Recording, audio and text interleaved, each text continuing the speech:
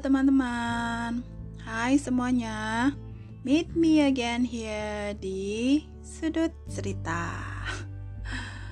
Oke, hari ini lebih mau sharing aja sih.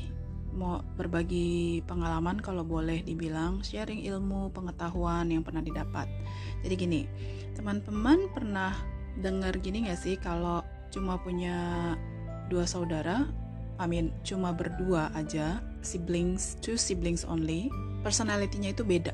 Pernah nggak dengar cerita temen yang cerita karena dia berdua dengan kakaknya atau adiknya, kelihatan sekali perbedaan karakter dan personality-nya, atau teman-teman sendiri yang bisa melihat temannya, beda si kakaknya begini, si adiknya begini, or even yourself gitu. Mungkin teman-teman yang ada di situasi itu punya kakak atau punya adik, and you two are so different, kayak langit dan bumi. Nah, ini yang mau saya sharingin. Jadi beberapa kali dengar cerita dari teman-teman, bahkan di inner circle saya juga, terlihatnya seperti itu. Adik dan kakak sangat berbeda, totally different personality gitu. Itu benar apa enggak sih? Benar nggak sih selalu berbeda seperti itu kalau hanya two siblings? Lalu treatment parents-nya gimana ya? Apakah treatment parents-nya juga berbeda karena dua perbedaan ini, sehingga kelihatannya parents lebih mendukung yang satu atau lebih selalu support yang satu dan tidak terlalu fokus ke yang lainnya? Kayak gitu juga kah treatment parents-nya? Itu beberapa cerita yang pernah saya dengar dari teman dalam perjalanan mereka mengajar. Profesi kami mengajar anak-anak, early years teachers. Jadi sharing dari teman-teman seperti itu. Bahkan sharing pribadi dengan anaknya mereka juga seperti itu. Lalu yang saya lihat di murid-murid, di orang tua murid, kurang lebih juga seperti itu. Jadi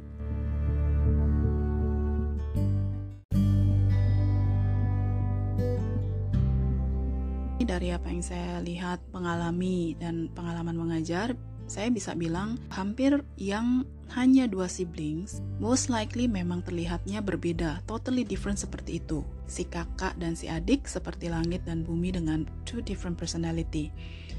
Mau laki-laki dengan laki-laki, atau perempuan dengan perempuan, atau both gender, laki-laki dan perempuan, adik kakak ini laki-laki dan perempuan, umumnya seperti itu, akan berbeda. Secara garis besar mungkin bisa dibilang yang satu akan terlihat sepertinya more independent, dalam arti bisa dilepas, quote in quote, bisa dilepas, dikasih tahu sedikit udah bisa mandiri, cari sendiri gitu. Sementara yang satu terlihat seperti lebih lemah dan lebih butuh banyak bimbingan, lebih dalam arti lebih perlu dikasih tahu lebih detail, didampingi dalam melakukan sesuatu gitu. Yang saya sharing itu, yang saya lihat adalah di scope anak-anak usia below elementary, jadi bisa dibilang preschool to kindergarten. But I believe the value atau informasi ini apply to di level usia manapun.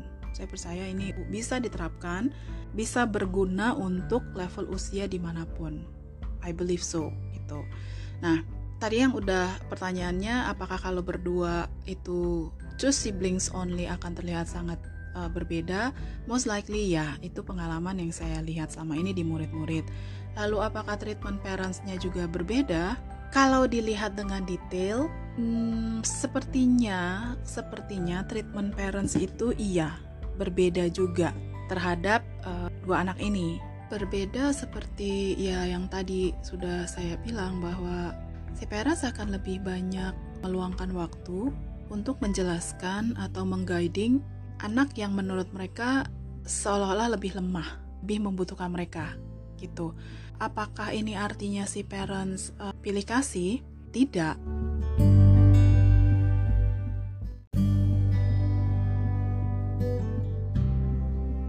Kalau saya melihatnya bahwa kadang parents mungkin tanpa sadar melakukan perbedaan ini. Tidak dalam artian bahwa mereka lebih sayang yang satu dibandingkan yang lain.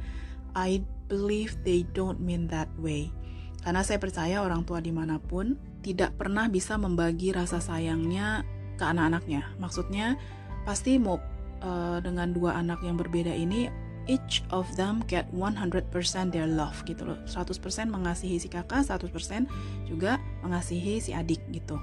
Nah, hanya dengan dua perbedaan personality anak-anak ini, tanpa sadar, parents ini merasakan bahwa kayaknya si adik ini lebih perlu bimbingan deh gitu. Jadi tanpa sadar itu yang mereka lakukan, bahwa kalau sama si adik yang kelihatannya sepertinya lebih lemah,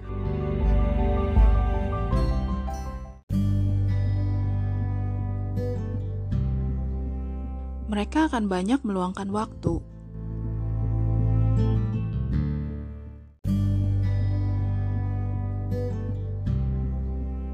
Kita coba ambil contoh kasus ya. Contoh kasus di murid saya deh misalnya.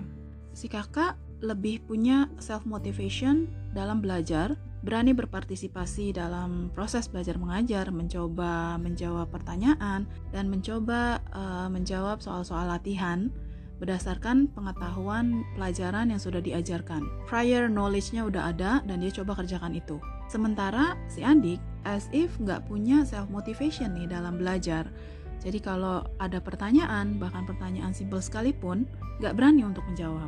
Demikian juga dalam hal soal-soal latihan. Sudah diajarkan pelajarannya, lalu waktunya diberi soal latihan. Terlepas dari dia sebenarnya tahu, tapi adik ini perlu di-guiding dari awal. Oke, ini soal ini loh, misalnya ini soal addition loh. Pertama, ayo dicari angkanya berapa, apa ditambah berapa. Itu harus benar-benar detail, didampingi dari awal sampai akhir. Kalau tidak akan selesai ini soal.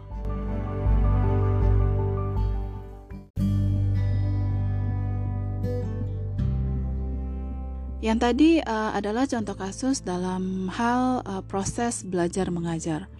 Di kasus lain misalnya dalam hal menemukan masalah. Anak yang terlihat lebih kuat akan tahu mesti apa, dalam artian dia cari seseorang untuk nanya. Ke gurunya kah? Ke orang tuanya kah? Bantuin dong bu, pak, atau mom, dad, saya nggak bisa ini. Sementara anak yang terlihat sepertinya lemah, lebih mungkin sulit untuk mengungkapkan. Antara tidak berani bertanya atau takut dimarahin, sebagai guru atau sebagai orang tua mungkin akan bertanya-tanya juga. Atau malah tidak tahu kalau si anak tersebut membutuhkan pertolongan.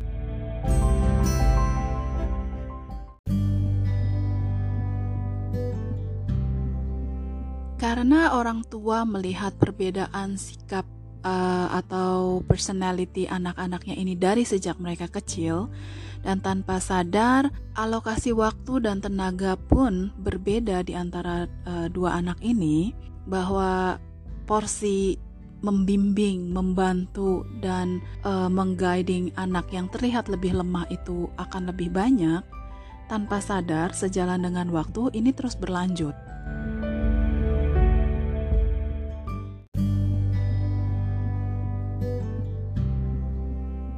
Bahwa orang tua porsi waktu dan tenaganya akan lebih dialokasikan ke anak yang terlihat lemah tanpa orang tua sadari. Lalu sejalan dengan waktu, semakin mereka dewasa, misalnya mereka sudah mulai bekerja, itu pun terus berlanjut. Bahkan sampai mungkin mereka menikah, tanpa sadar orang tua ini terus support anak mereka yang seolah-olah terlihat lebih lemah. Apakah itu dengan membiayai pernikahannya, sementara yang satu membiayai pernikahannya sendiri? Apakah itu membantu membayar kartu kredit si anak yang terlihat lebih lemah, sementara anak yang satu tidak pernah dibantu dibayarkan kartu kreditnya? Apakah membantu si anak untuk support financially buat beli susu anak mereka, yang satunya tidak pernah dibantu dalam hal financial itu? Apakah dibantu bayar DP rumah, atau dibantu pinjamkan uang untuk mereka bisa membeli rumah mereka sendiri, atau bayar sewa kontrakan mereka, sementara anak yang satu tidak pernah terima bantuan itu semua? Itu berlanjut, dan terlihatnya seolah-olah orang tua ini lebih support, lebih memperhatikan anak yang satu ketimbang anak yang lain.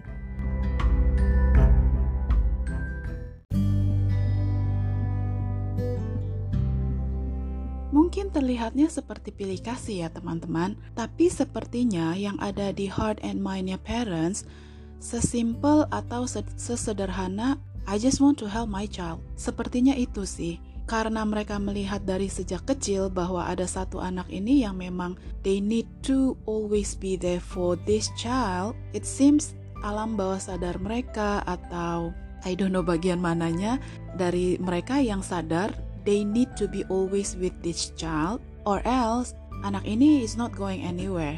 Seperti itu sepertinya cara berpikir orang tua ini.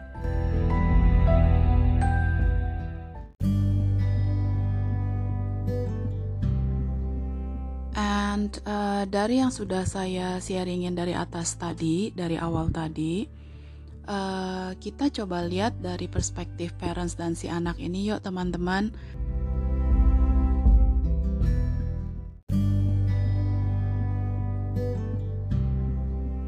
Kita coba ambil dari perspektif anak dulu ya teman-teman.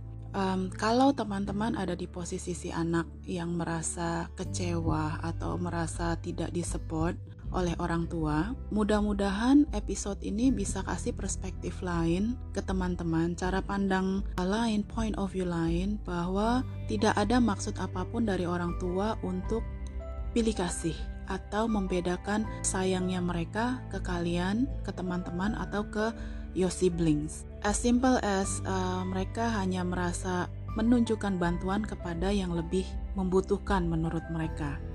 So, mudah-mudahan dari sharing saya tadi dari awal, teman-teman bisa check and recheck your feelings, all hard feelings, all disappointment.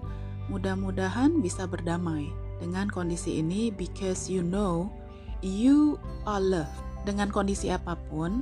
Dan kalau parents lebih membantu your siblings, that is another achievement that you are supposed to be grateful for. You are supposed to be proud of yourself. Means you can do it on your own gitu. Perspektifnya itu. Jadi mudah-mudahan teman-teman bisa berdamai dengan situasi ini in case teman-teman merasa kecewa, merasa seperti di neglect compared to your sibling. Nextnya, kalau teman-teman adalah orang tua dari dua orang anak, either mereka mulai dari usia kecil yang seperti murid-murid saya, kindly be aware of this. Aware dalam arti jealousy does exist. Jadi misalnya teman-teman anak-anak yang masih di usia kecil, mungkin dengan sharing ini bisa diingatkan bahwa oh ternyata kadang sebagai parents kita tidak sadar waktu kita lebih membantu yang satu ketimbang yang lain. Di si anak mereka bisa melihat itu. Children are very sensitive.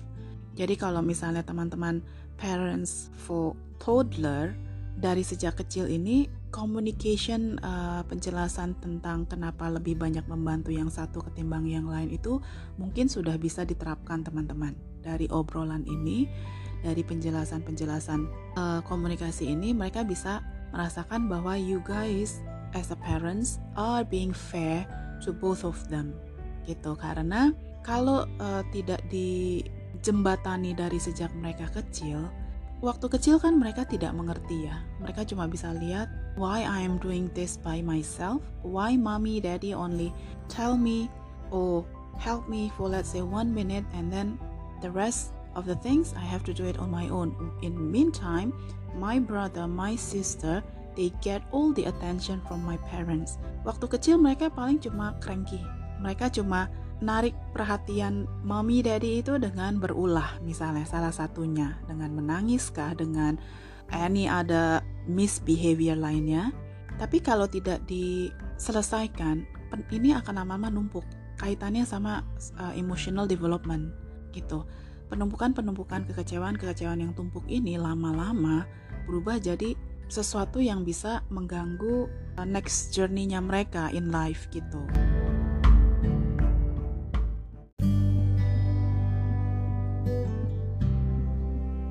Mudah-mudahan dari sharing ini, kalau kita sebagai anak yang merasa dikecewakan, mudah-mudahan dapat enlightenment, dapat perspektif lain bahwa oh parents kita nggak bermaksud membandingkan kasih sayang mereka kok dengan sibling kita. Itu hanya intuisi mereka, hanya secara refleks mereka membantu anak yang menurut mereka lebih tidak kuat.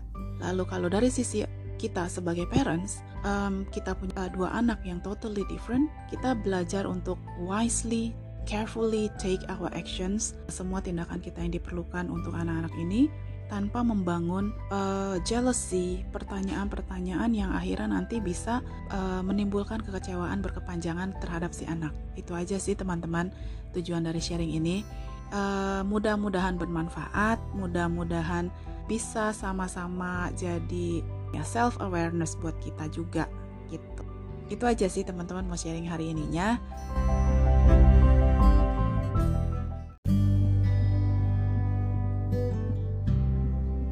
Makasih ya yang udah dengerin, makasih buat waktunya. Thank you ya teman-teman yang udah mampir di Sudut Cerita.